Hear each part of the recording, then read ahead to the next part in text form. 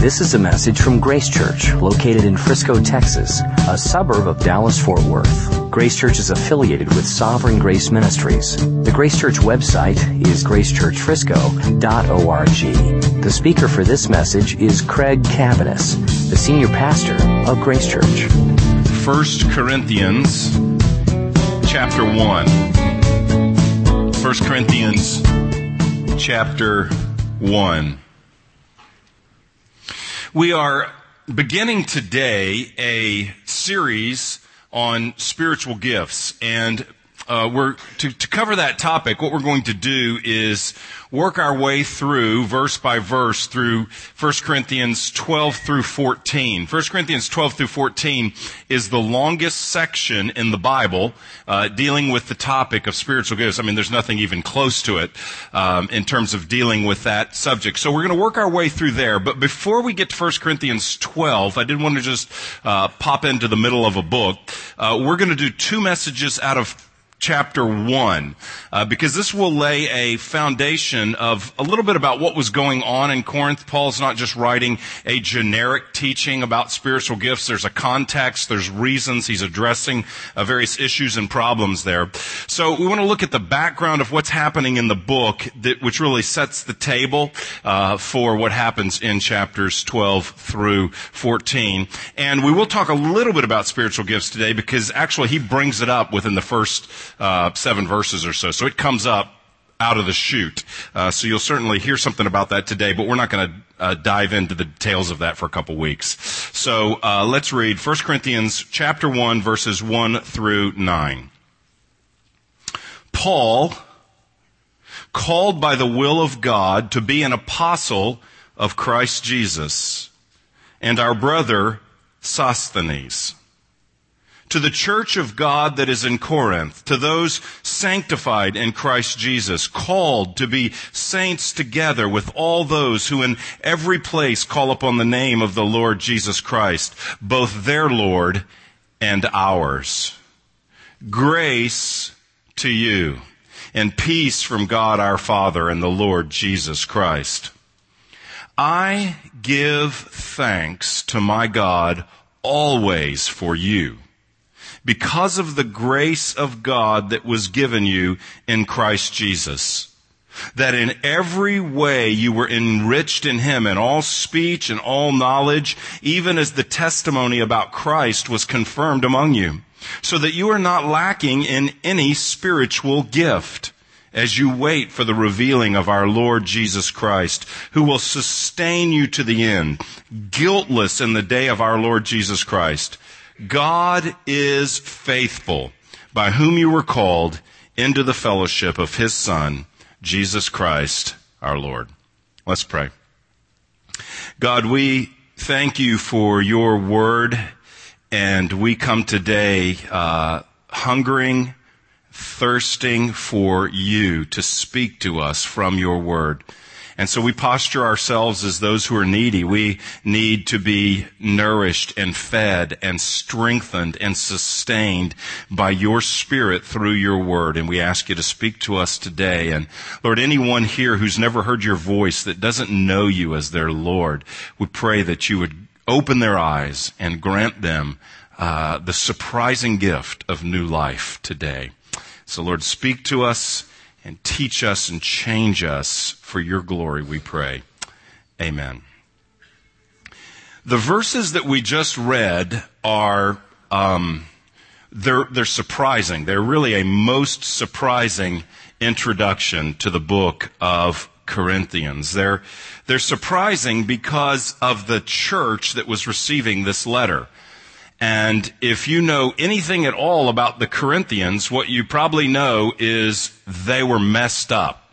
Significantly messed up. I was thinking, the church in Galatia seems to be dealing with the most dangerous problem. They're losing a vision of grace and the gospel, so they probably are dealing with the most dangerous problem. But the church that is just broadly messed up the most, across the board having the most problems in the New Testament, has to be the Corinthian church. And so a brief survey of the church reveals just how serious a problem they were having. First of all, there are divisions in this church. We'll look at this next week.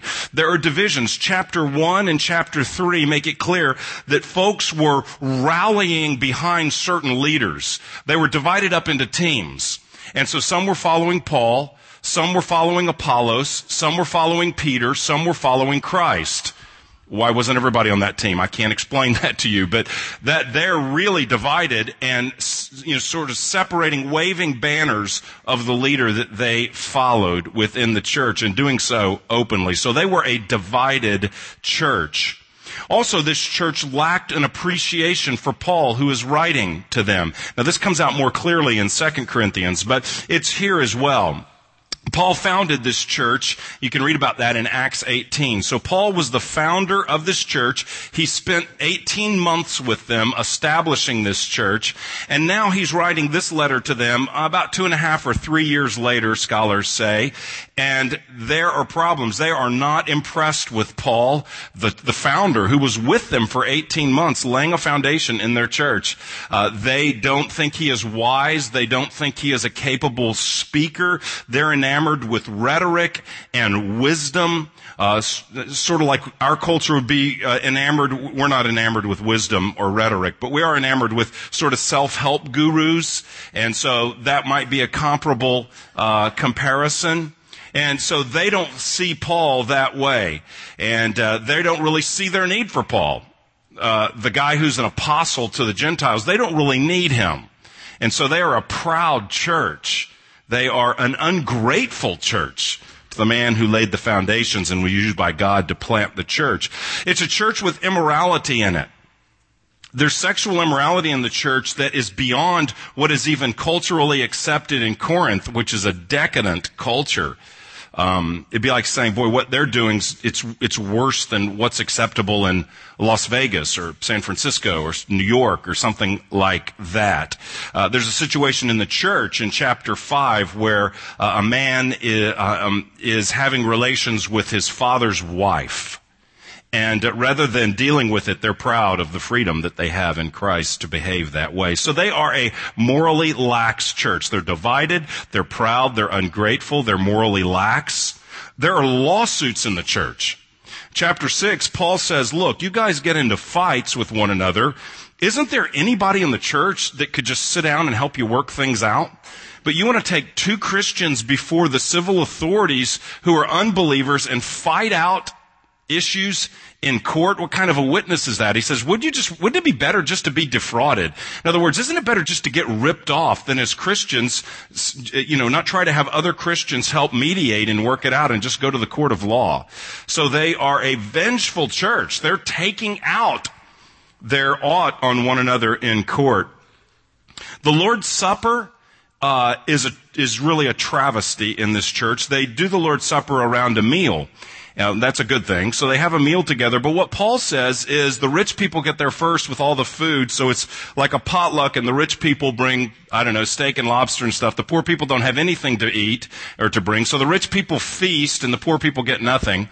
And their communion services are BYOB. So people are getting drunk at communion. He literally says people are getting wasted during the communion service. And he says that your services do more harm than good. They're celebrating the Lord's Supper, and it's worse than if they would just not celebrate the Lord's Supper. Their services do more harm than good. They are an irreverent church. To get drunk while celebrating the body and blood of the Lord and excluding the poor is horrendous. They are self-indulgent. The Bible forbids drunkenness. But at least people in the church, if they are going to get drunk, please do that on your own time and not at communion. They're a self-indulgent church. There's spiritual gift abuses in this church. They don't appreciate a variety of gifts. They are enamored with one gift, the gift of tongues. And so when they gather, and we'll look at this carefully, but it appears that the Sunday gatherings are a tongues fest. People just all stand up speaking in tongues. No one's interpreting. No one's understanding. And they view this as the height of spirituality. They're not concerned for one another in the body. They're just concerned for their private spiritual experiences. And so that's why they speak in tongues without interpretation, because they are a selfish church that gathers for personal spiritual benefit without concern for the others gathered. And it's a church with theological error as well. At the end of the book in chapter 15, so 12 through 14 are spiritual gifts. Chapter 15, Paul addresses them on the resurrection because there are some people in the church that aren't believing in the resurrection of the dead. And so Paul has to say, look, if people aren't resurrected, then Jesus wasn't resurrected. And if Jesus wasn't resurrected, none of us are saved. And actually, we're to be pitied. And so they have people not even believing in the resurrection. It is a doctrinally confused church. So here's the Corinthian church. They are divided, they are proud, they are ungrateful, they are morally lax, they are vengeful, they are irreverent, they are self-indulgent, they are selfish, and they are doctrinally confused. Put that on your website. I mean, some of you may be sort of church shopping, visiting around. I'm guessing that none of the things I just mentioned is what you're looking for in a church. I'm guessing those didn't make it on the list of values that you were looking for in a church. No one on their website says, welcome to our church. This is what we're all about.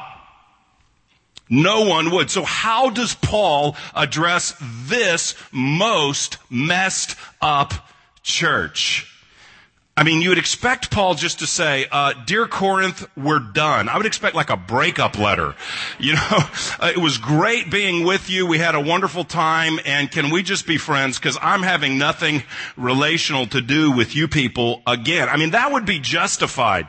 A letter that starts off, does anybody remember what I taught you? Hello, you folks, I was with you 18 months. I never encouraged this stuff. I taught on the resurrection. I was not getting drunk at communion. I was not endorsing incestuous relationships. Could you people please remember, and they don't even appreciate Paul. After all I did for you, I introduced you to Christ. And this is how you guys carry on once I leave? I mean, you'd expect him, verse 1, stop the immorality. Verse 2, enough with the tongues. Verse 3, yes, there is a resurrection. Verse 4, get back with me when you've straightened things out. And until then, your friend Paul. That's what I would expect.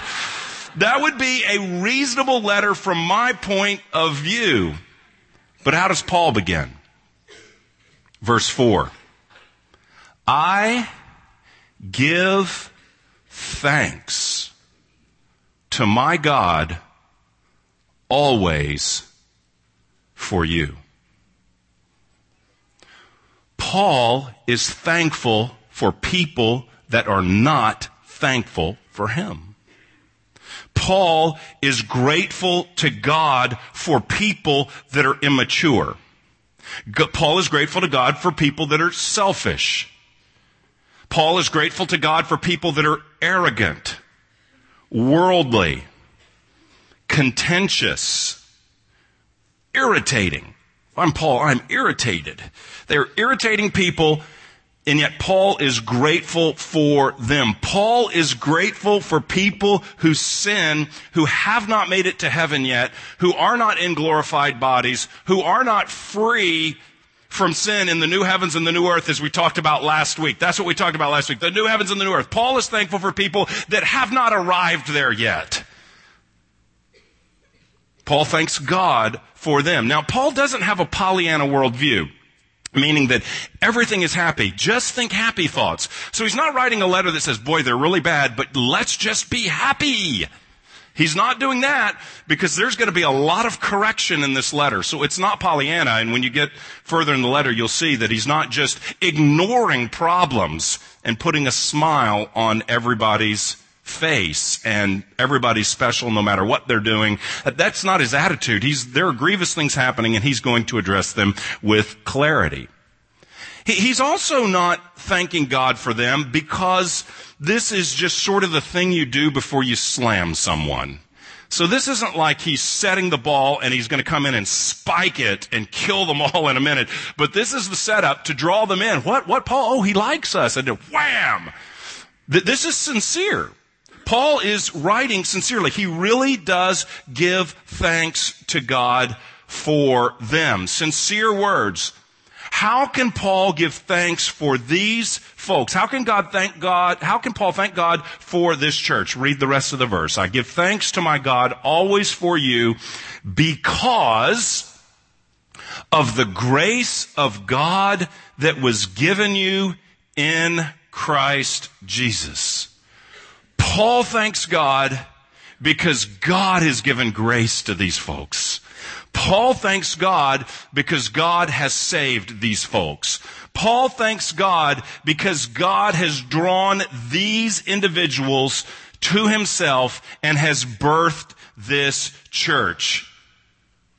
This is important to note. When Paul sees Corinth, he doesn't first see a mess.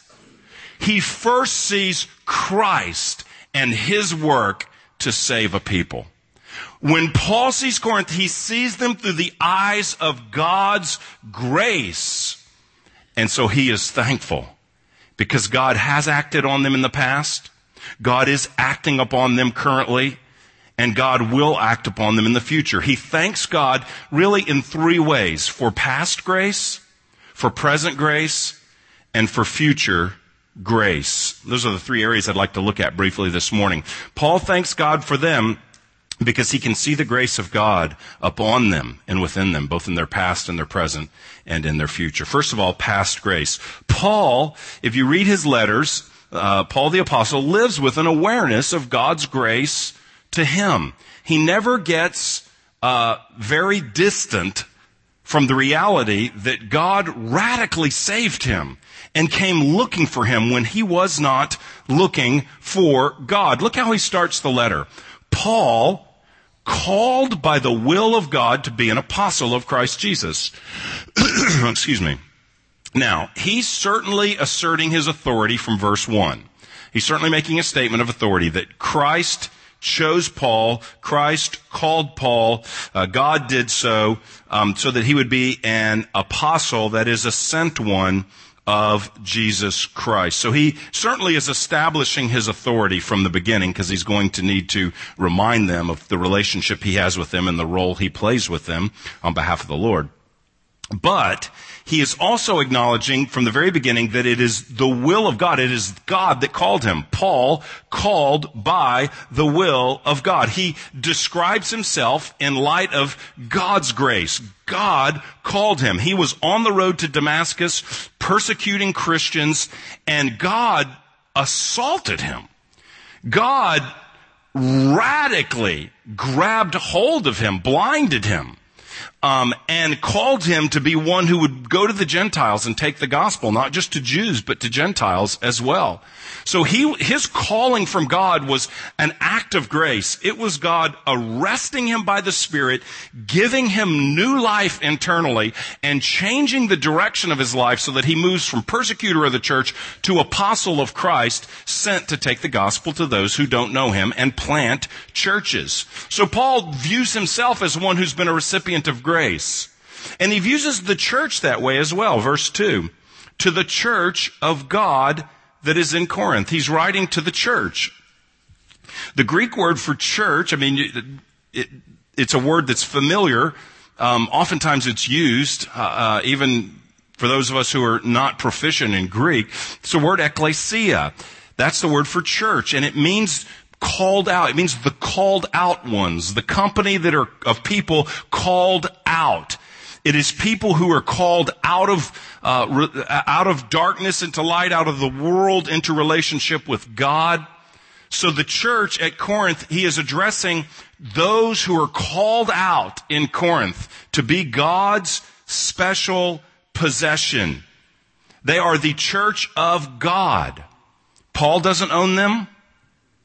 The elders at Corinth don't own them. The congregation doesn't own itself.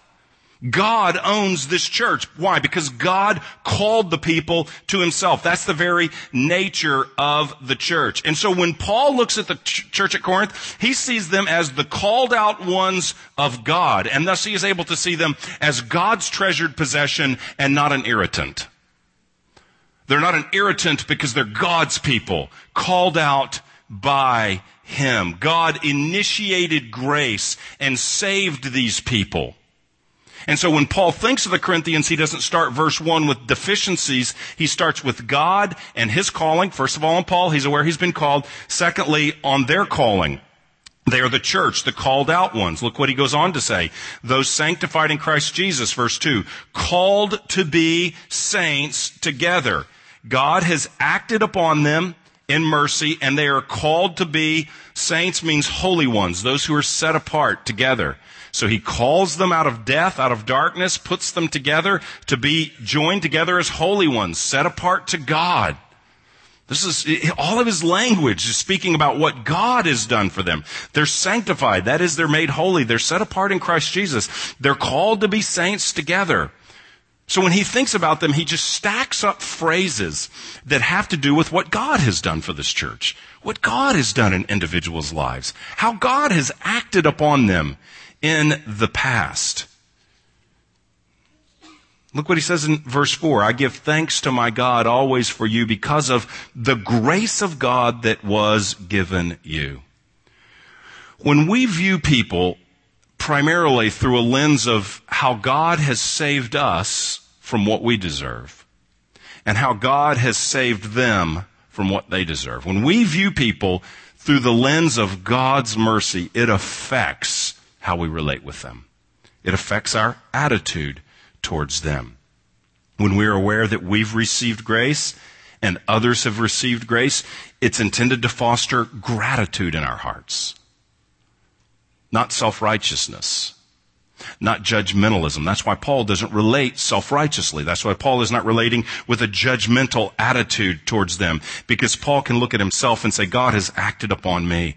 I am what I am by the grace of God. And God has acted upon them. He's not done with them. God in the past acted upon them, gave them good news, gave them new life, called them to be his people, called them to be joined together as saints. And so Paul can celebrate the work of God.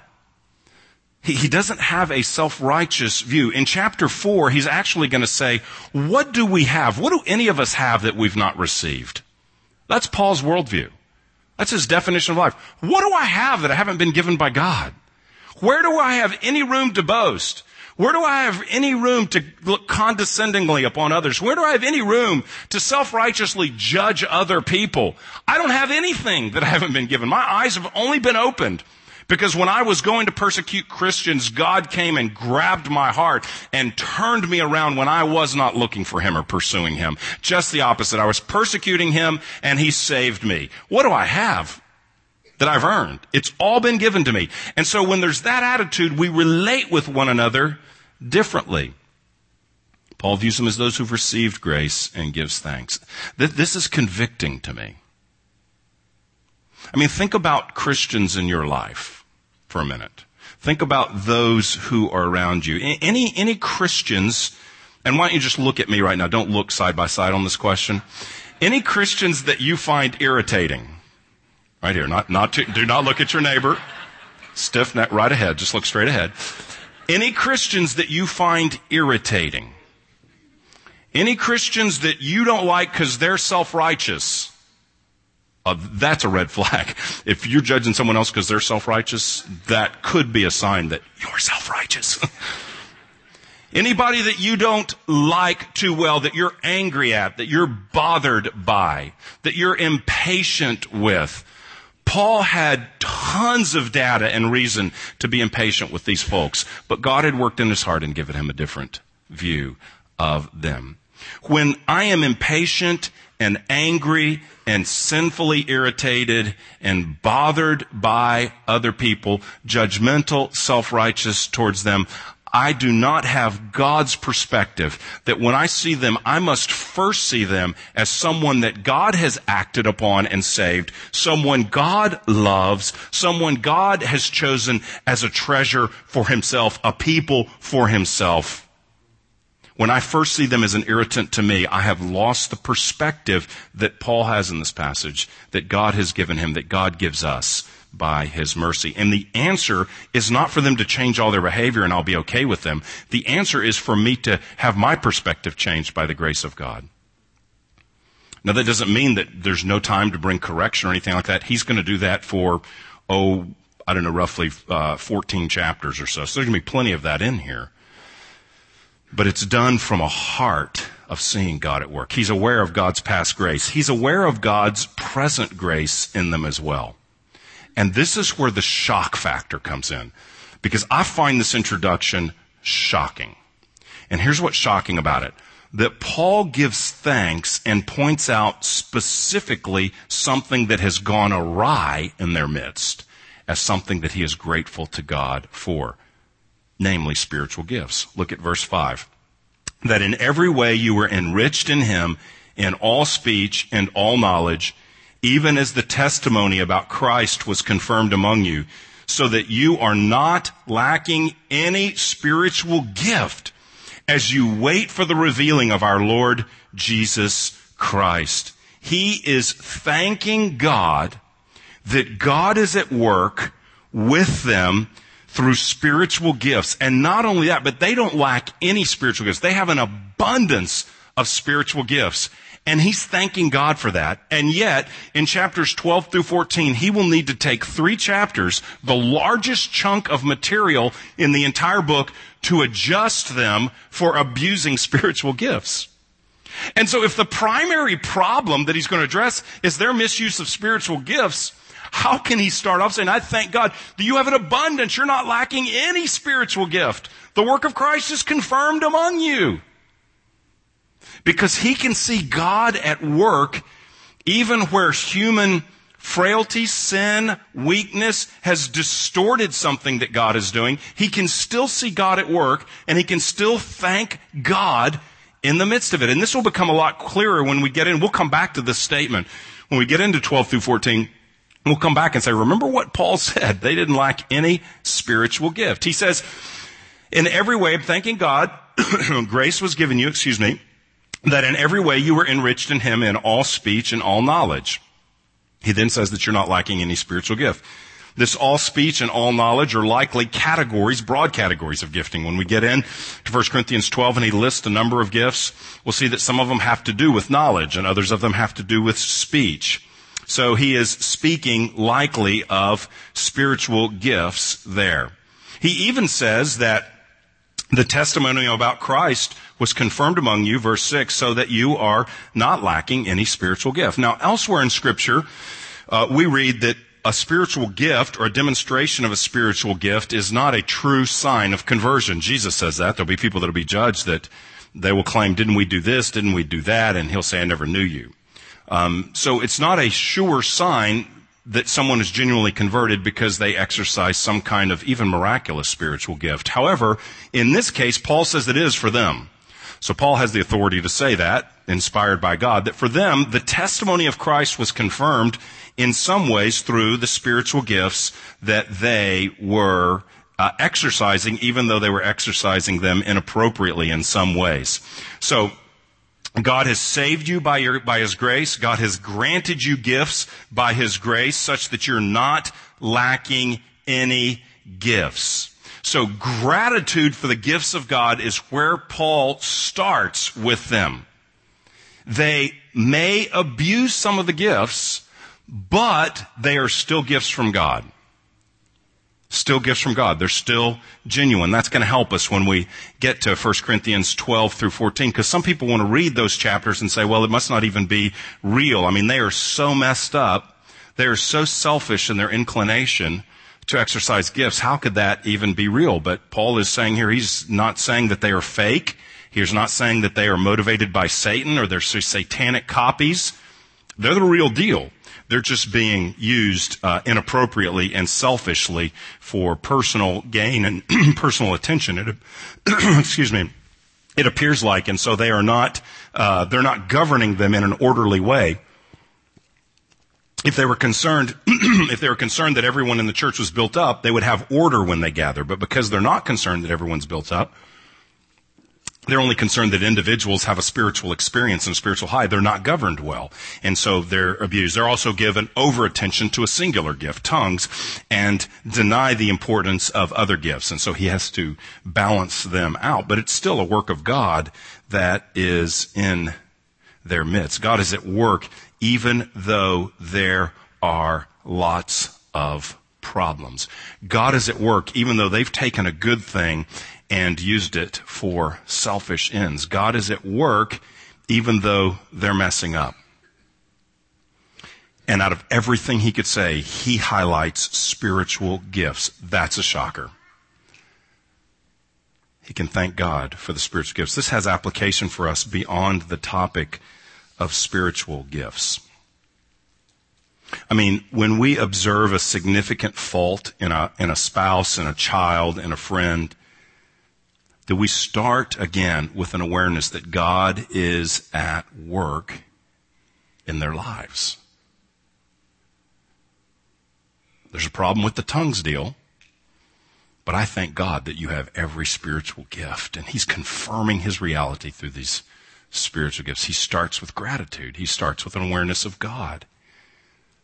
Do we start, when we see a fault in another, may have nothing to do with spiritual gifts, when we have gratitude when we see a fault in another, do we start with an awareness of God and his work in their lives? Can we thank God that he is at work, or do we just see criticism? Do we just see failure? Do we just see fault? And it's really, what's our starting place?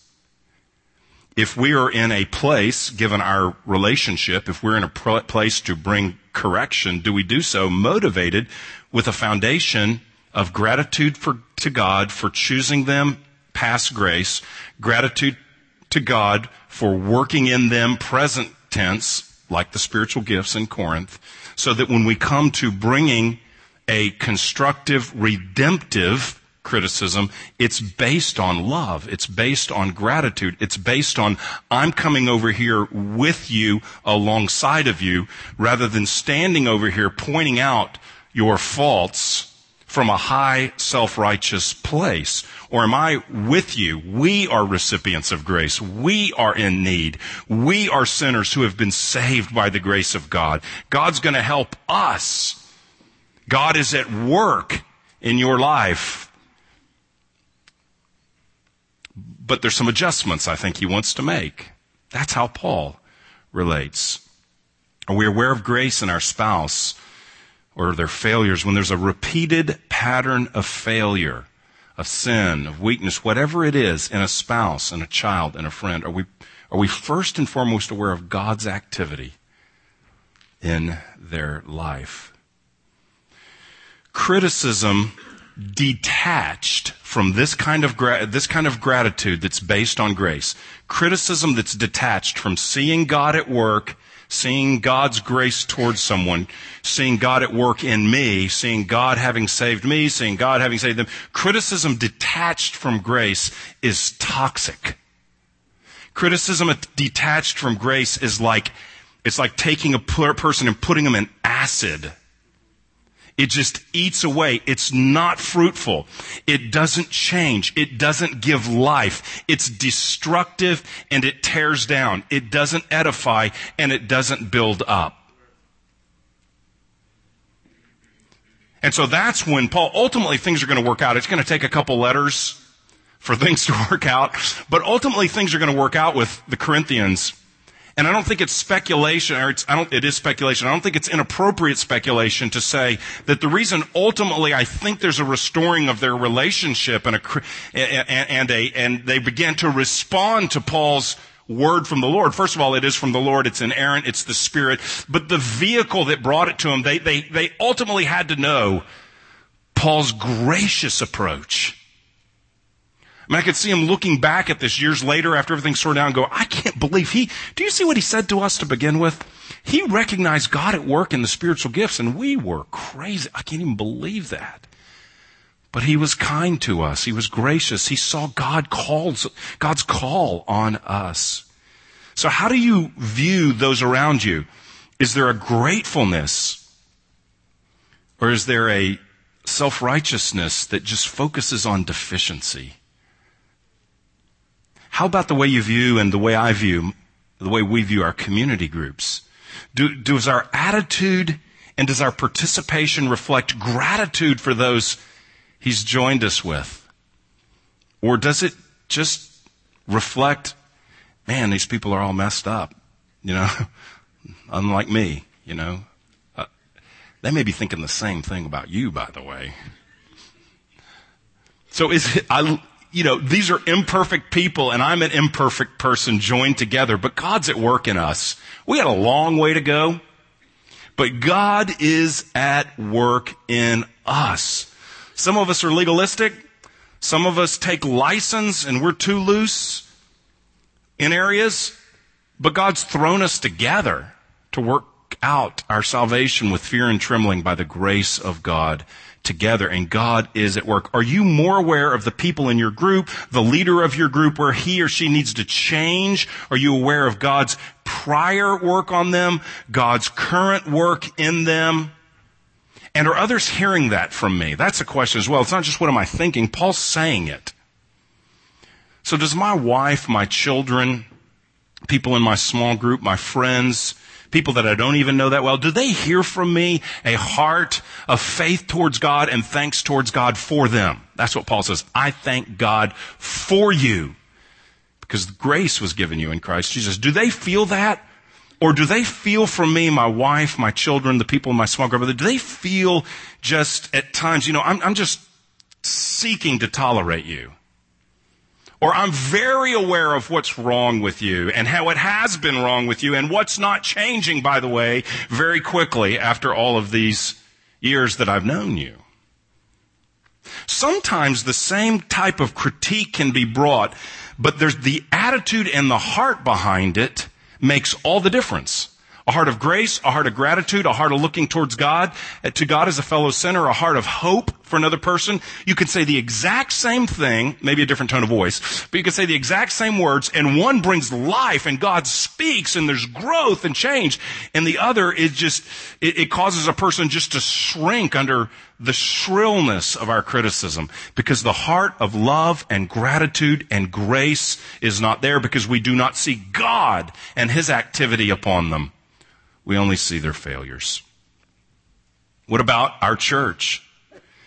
It's pretty encouraging at times to read Corinth because, I've led some meetings that weren't good, but I don't think a lot of them God said, that meeting was more harmful than good. You guys shouldn't even be meeting together. So I don't think we're having those kind of meetings.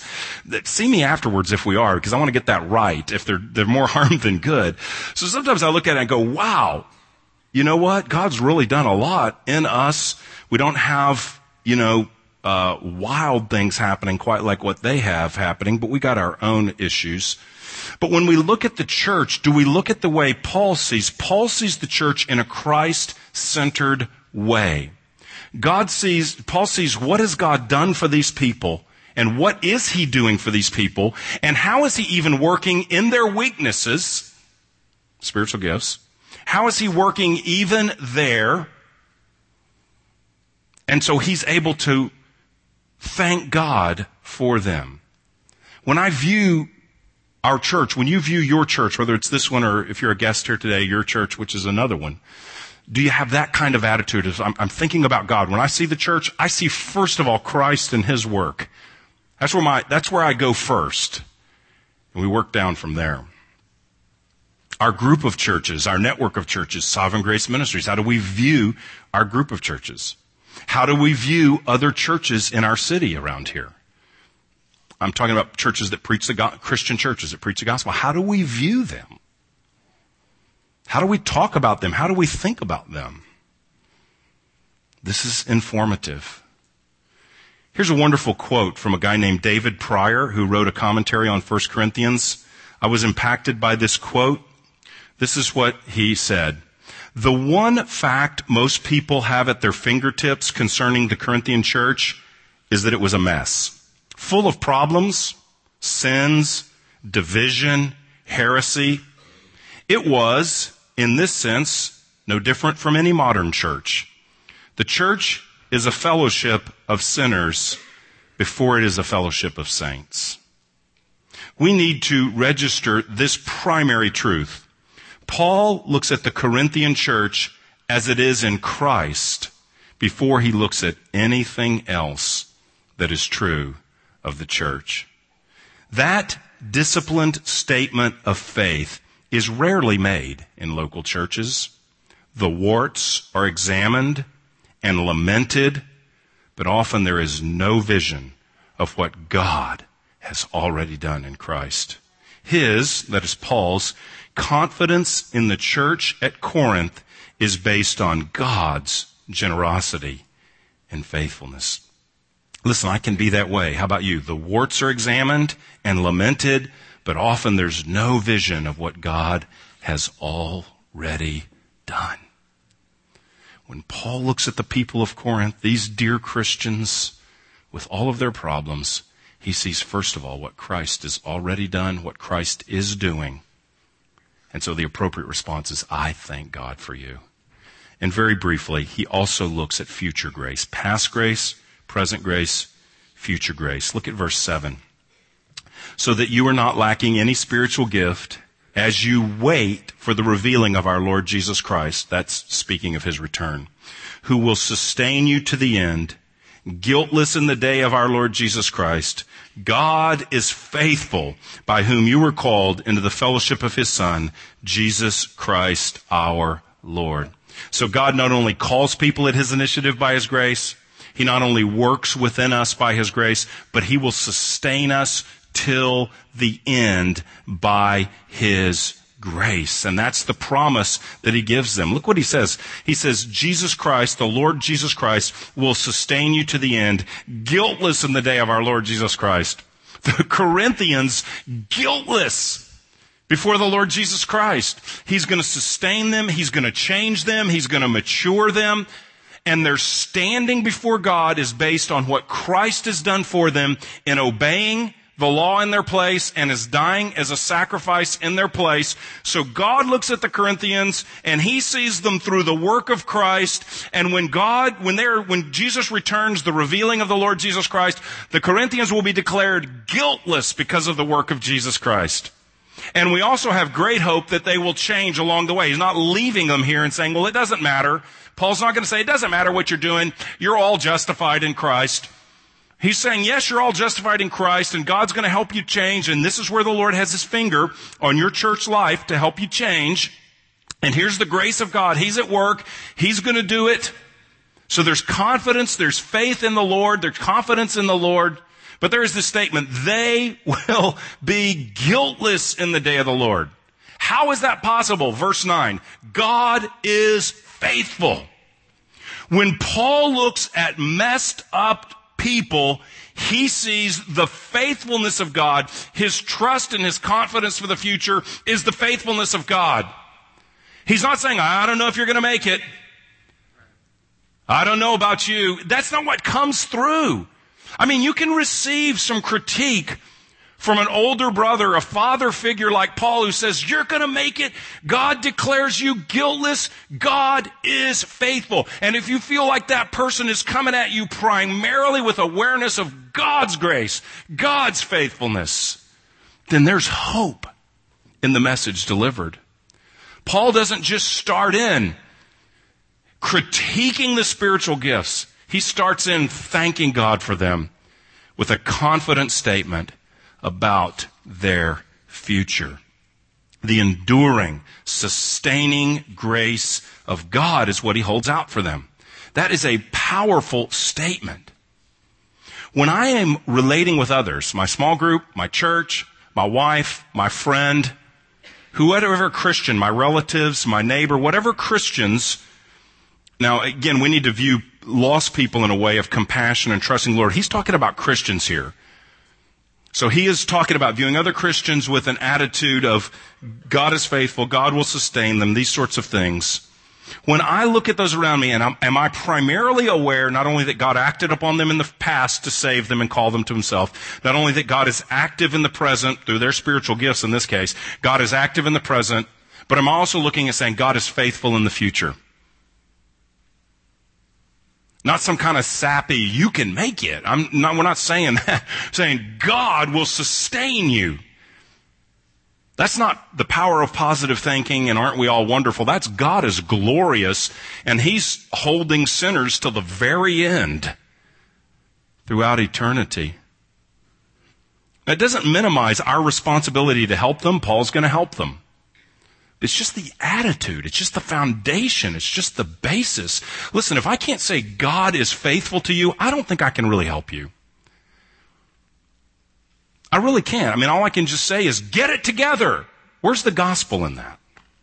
Change. Where's the gospel in that? You're a sinner. You got problems. Fix them. Where's the gospel in that? Gospel is that Jesus died for sinners and was buried and rose on the third day, defeating the power of sin and death, and that he rises to the right hand of the Father and pours out his Holy Spirit, and he is at work in us. He will change us as we respond to him. God is faithful to change you as you are responding to his work within you. God is at work in you, and now you respond to his work. God is faithful till the end. God will change you, and one day God will take you, either by your death or by his return, into his presence for eternity. That's gospel. That's hopeful. And that's the basis of all the correction Paul is going to bring in the coming chapters. That's the basis of how he looks at spiritual gifts. Some people, even when we think about spiritual gifts, some people just instantly go to problems, divisions. They think of Corinth, man. Look what spiritual gifts did there. I don't want any part of that. This is an important foundation to know. No, God really gave the spiritual gifts for a purpose. They just didn't use them appropriately for his glory. But even there, he's confident in God's power because God is faithful. This passage doesn't just teach us how to think about spiritual gifts. This passage teaches us how to relate to people, particularly how to relate to people in their sins, in their failures, in their shortcomings, in their weaknesses, in their problems. This is a model that we relate based on how God is related to us. We relate based on how God is related to them. And when we do that, we breathe gospel air. We breathe grace to other people. And life change comes through grace as people see the Lord. We want them to be left seeing God with hope, not seeing our face and our voice with judgment and no hope. And to get to that place where I relate to people in that way on a more consistent basis, that requires grace as well. Because it's very easy to be critical. It's very easy to just settle into a rut of judging others from my throne. Very easy. But it takes the grace of God to move me off that and come alongside people with this vision of grace for them. May that be the case in our church in an increasing way. And may that be the case for us even as we go forward and talk more about the spiritual gifts. Let's pray. You've been listening to a message from Grace Church. For more information, visit www.gracechurchfrisco.org.